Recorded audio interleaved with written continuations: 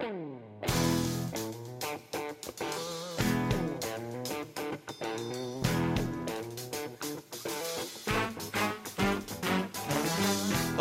and welcome to the Tech Buzzword of the Week from What.is.com, the online IT encyclopedia and learning center. I'm Alex Howard, assistant editor at What.is.com.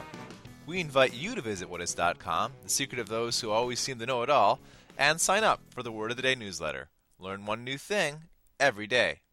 The topic of today's podcast is zero-day exploits, the online security threat that's been making headlines again and again this past year. For more on the subject, I turn to online security expert Steve Fallon. Steve is the director of the Rapid Response Team at WatchGuard Technologies, an online security firm. One of the original architects of WatchGuard's popular live security service, Steve has spent the last 7 years researching, writing, and speaking about network security for the small to medium-sized enterprise. To learn more about zero-day exploits, I Skyped Steve earlier this week. Thanks so much for joining us today. Oh, my pleasure. I'll read you a very short summary of our definition for zero-day and then let you comment on what you think needed to be added there. Alrighty. So, our version is that a zero-day exploit is one that takes advantage of a security vulnerability on the same day that the vulnerability becomes generally known. In this scenario, there's zero time for the software manufacturer to address the vulnerability before it's been exploited, no time to issue a public advisory, and no time to issue a patch. Ordinarily, after someone detects that a software program contains a potential exposure to exploitation by a hacker, that person or company can notify the software company and sometimes the world at large so that action can be taken to repair the exposure or defend against its exploitation. Is that about right? What would you add to that definition? I think we're headed in the right direction. As it's generally been regarded in the security industry, as I've been exposed to it, a zero-day vulnerability is one which is unknown to the vendor prior to news of its exploitation becoming public. And what that means is that a zero-day vulnerability may be known far and wide within the hacker community. It may not. It doesn't have to be. There are some hackers which keep vulnerabilities or exploits which they develop against specific products secret so they can continue to exploit them. But in general, zero-day refers to a vendor having zero notice in which to develop a patch. They would still have an opportunity to say, as many vendors have done over the years, we've just become aware of this. We understand it's being exploited in the wild. We're working on developing a patch. All of our customers, here are some workarounds for you, and we'll let you know when we've got some software to download. So that would be the vulnerability side. The why of such a vulnerability might come to light in this way. Could be any one of a number of things. Somebody wanting to make a little mischief or a lot of mischief. Somebody with a mission against that particular company, or somebody gets tired of it being a secret and feels bad and wants to tell the vendor. Most of the zero-day attacks I've heard about and read about have targeted Microsoft Office applications like Excel or Word or even PowerPoint and internet media players, and now iTunes has been targeted as well. Is it accurate to say that almost any application now, which is internet-facing, is now vulnerable to a zero-day attack? I think any application, period, without any qualifications, is vulnerable. But there's a difference between possibility and probability. The more contact an application has with untrusted sources of input, like Office files or media files, MP3s, movies, that sort of thing, the more likely it is that they would be exploited. What can our audience do to prevent or minimize the impact of these zero-day exploits? Well, there's three classic strategies, two things that you can do at the perimeter of your network and one thing that you can do pretty much everywhere else. The first strategy is make sure that your perimeter defenses, your firewall, whatever else you happen to be using, are only allowing traffic which is known to be good.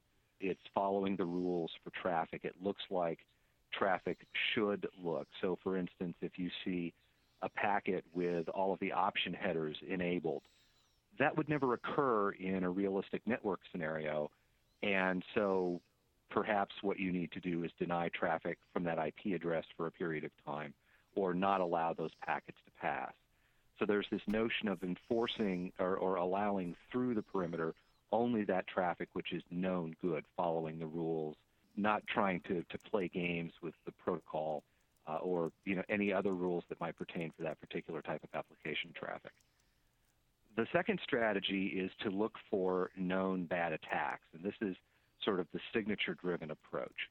Now, inherently, signatures are reactive to a specific threat because obviously you can't write a signature until you know what the threat is and what it looks like, how it might manifest on your network. So they're reactive. On the other hand, they can be, well-written signatures can be very precise. In other words, you can pick out this particular attack from one that would be similar to it. So that would be the second general strategy. Now, put together, those two can be very, very thorough, where you have one side of your security posture says, we're not allowing anything that doesn't meet spec. We're not allowing anything that doesn't seem reasonable. I don't care what it is. In that way, you block attacks which you don't necessarily know about specifically. Yet for those attacks which you do know specifically, it's this attack and not something else going after my IIS server, you have a signature which can identify that attack and stop it. So those are the two that you would do at the perimeter. The third one, the third strategy that you would use throughout the rest of your network is to be really, really aggressive at downloading, testing patches as they come out, and then applying them as rapidly as possible throughout your organization. Those three things working together can form a pretty effective defense. And there are ways to even make it stronger by modifying what you allow in to a network based on what you think the threat level is. So, for instance, Microsoft today announced patches to its Office suite. There are vulnerabilities in Office which would allow an attacker to take complete control of a client computer. It might be a smart idea to tell your perimeter security defense to not allow Office document types in until you've got all of these patches fixed. That would be one example of how you would use the three general strategies together to improve your network.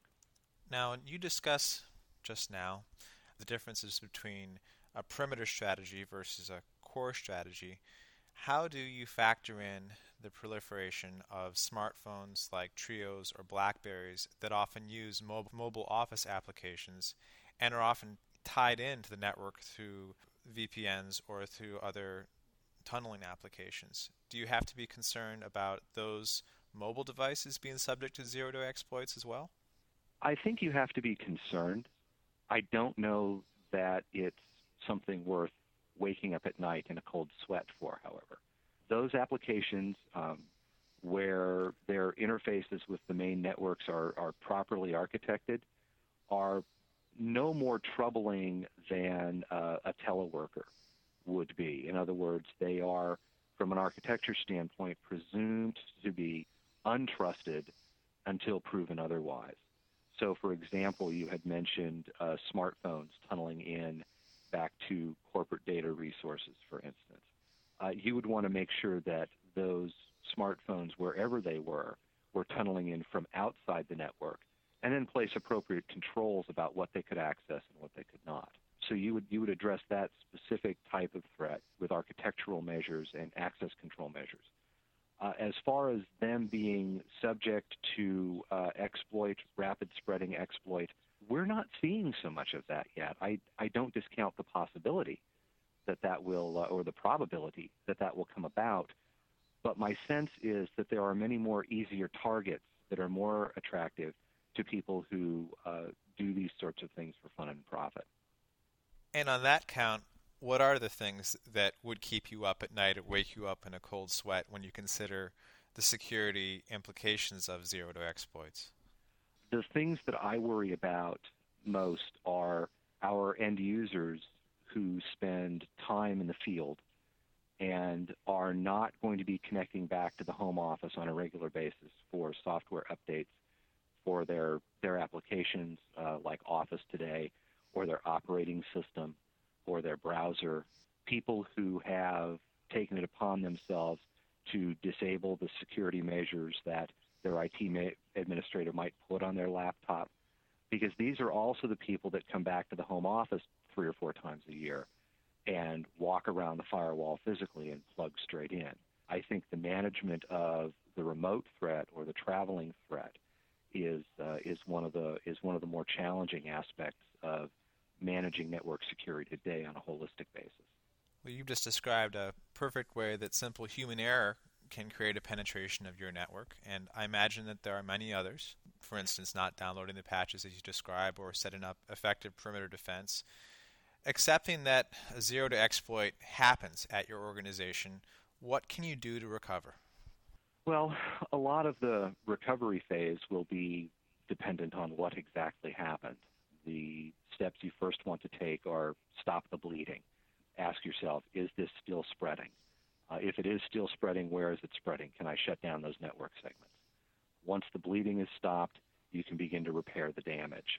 Clearly, you're going to want to make sure that you've got on hand the ability to either set back to a known state any computers that may have been affected, or to clean them up. The AV vendors are very good at providing cleanup tools for the viruses that they do detect. Rootkits and other types of spyware are more challenging, but there are tools that most IT administrators should keep around as ways to address the threat from that standpoint. Once the systems are cleaned up and the systems are back online, I think the next thing a responsible administrator would do would be to turn towards education. Let's look at why this happened. Let's talk to the people who were involved. Let's make sure that everybody is aware that, yes, in fact, their behavior does matter. They have the ability to impact the performance of the company as a whole because the network is a shared resource, and make sure those people are educated and strongly incented not to repeat what they did, presuming, in fact, it was human error. Do you see zero-day attacks increasing in the future, and if so, why? I think it is inevitable that the number of zero-day attacks is going to increase over time. There is something of an arms race going on right now between people who want to exploit systems and people who want to protect them. The conventional wisdom says that so far the exploiter side is winning. There is a tremendous economic incentive to compromise systems, to build botnets, to obtain personal information. Much of these zero-day exploits that we've discussed are really being used as gateways to computers to harvest personal information and to build those botnets. There are people who trade. There's an underground market, if you will, in credit card numbers and personal info and that sort of thing. So against that threat, we have large numbers of very dedicated professionals trying to protect against it.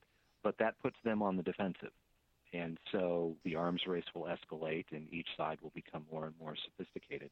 Interestingly, what we are also seeing is a trend towards publicly disclosed vulnerabilities. Vulnerabilities disclosed by a vendor, Microsoft, Cisco, whomever, being exploited in a much more timely fashion as well. That indicates that there are people out there that are writing exploit code and are challenging themselves to go and do it faster. So it's not just the effect of, surprise, guess what, your application is vulnerable and I'm exploiting it, but it's also vendors doing the responsible thing, disclosing, providing a patch, but enough of a lag time occurs where people aren't getting the patches installed, providing a window of opportunity for other attackers reverse engineering those vendor patches and writing exploit code. In addressing these different attacks and the different vectors for them coming in, it seems like software companies of every stripe, because as you've described, almost any application can become a vector for infection here and the subsequent issues there. It seems like companies are in a double bind because either they can disclose the issue to the public and then have the race occur that you just described, where people are trying to attack the vulnerability as fast as others are trying to create patches for it, or they can sit on it, as many different companies have done in the past years, and then have their own developers try to create patches for it and hope that the issue hasn't been found. There's a variety of strategies for communicating the issues to the developer community, whether it's putting it into the knowledge base documents, whether it's putting it out in emails, whether it's simply calling security firms. How would you envision the best way for any kind of vendor or software company that's subject to this issue to get out these issues? Should they be releasing them online? Should they be calling? Should they be otherwise communicating to security professionals to try to avoid these sorts of things going out? Well, I think two things occur to me regarding that general issue. One is the way to get ahead of the curve from a general standpoint is to be more aggressive and attack. And what this might mean from a vendor standpoint is that you find out that you've got an issue, and you go out and you be aggressive about making sure that everybody knows you've got the issue and what the exact scope of that issue is. In some way, reduce the amount of lead time between when a vulnerability is publicly known and a patch is available, and that patch is applied to the significant portion of your user base. Because that's really what's being exploited, is the lag time there. I have a patch, and the patch is not universally applied. So if you can, as a vendor, if you can go out and be aggressive and close that gap through your communication strategies down to as small a period of time as is practical, I think you've done a good thing. Sitting on the information almost never turns out well in the end. You might see some short-term comfort feelings as a result of that, but somebody's going to find out somewhere, and they're going to say, hey, how come you knew about this some months ago and it never got fixed? And the second thing really drills down on a little bit about the communication strategy, and that is I'm a big believer that you go to where your people are. So companies who've invested in building a tight private community have a tight communications channel with their end users, and they can go out and reach out to those people very reliably and very quickly and say, hey, here's the deal, you need to come and download this patch and apply it as quickly as possible. Other companies, such as Cisco, have invested heavily in maintaining a very public and open communications infrastructure. I think that makes sense for Cisco because their gear runs 70 or 80% of the internet. For them, a private community would be just as big as the public community in many ways. And so they have adapted their communication strategy to who their customer base is. Microsoft manages very much a public disclosure model of their vulnerabilities, but they're kind of tight about information prior to that disclosure. That's going to be what's working for them, and I think they've made some tremendous strides over the years in managing vulnerabilities. Clearly, they're dedicating significant effort to it. So it really all depends on your audience as to what level of public or private disclosure is appropriate. I don't think there's any need to go and tell people about an issue with your product when nobody in the place where you're talking about it really cares. Well, for those that do care, the IT system administrators out there, those in charge of the corporate firewall, or whoever is entrusted with the security of a network, what's the best strategy for them to adopt? At a minimum, you're going to want to subscribe to the list for your operating system vendor, for your switch vendor, and for your routers and firewall vendors. Those are the sort of the big infrastructure components which you'll want to monitor those directly. So perhaps what the answer to the question is that a hybrid approach tailored to the needs of a given environment is going to be the one that provides the most yield for the least amount of effort or investment in time. Well, thank you so much for your time today. I am sure that our users are going to find all of those questions and those answers extremely useful. Thanks again, and my pleasure. I hope that if we get some other sort of exploits in the future, we'll be able to get you on the phone again. Oh, we'd be happy to discuss them. Well, I hope you've learned something new about zero-day exploits today. Thanks again to Steve Fallon and WatchGuard for taking the time to talk with me. For more information about zero-day exploits and other online security threats, make sure to visit whatis.com or our sister site, searchsecurity.com, for up-to-the-minute reporting, white papers, webcasts, and analysis. Check out Search Security's Security Wire Weekly, too, a terrific podcast that reviews the week's security news. And while you're at whatis.com, don't forget to sign up for our Word of the Day and Buzzword newsletters. If there's something we missed in today's podcast, or if there's some other subject you'd like us to cover in a future podcast, let us know at editor@whatis.com. Thank you.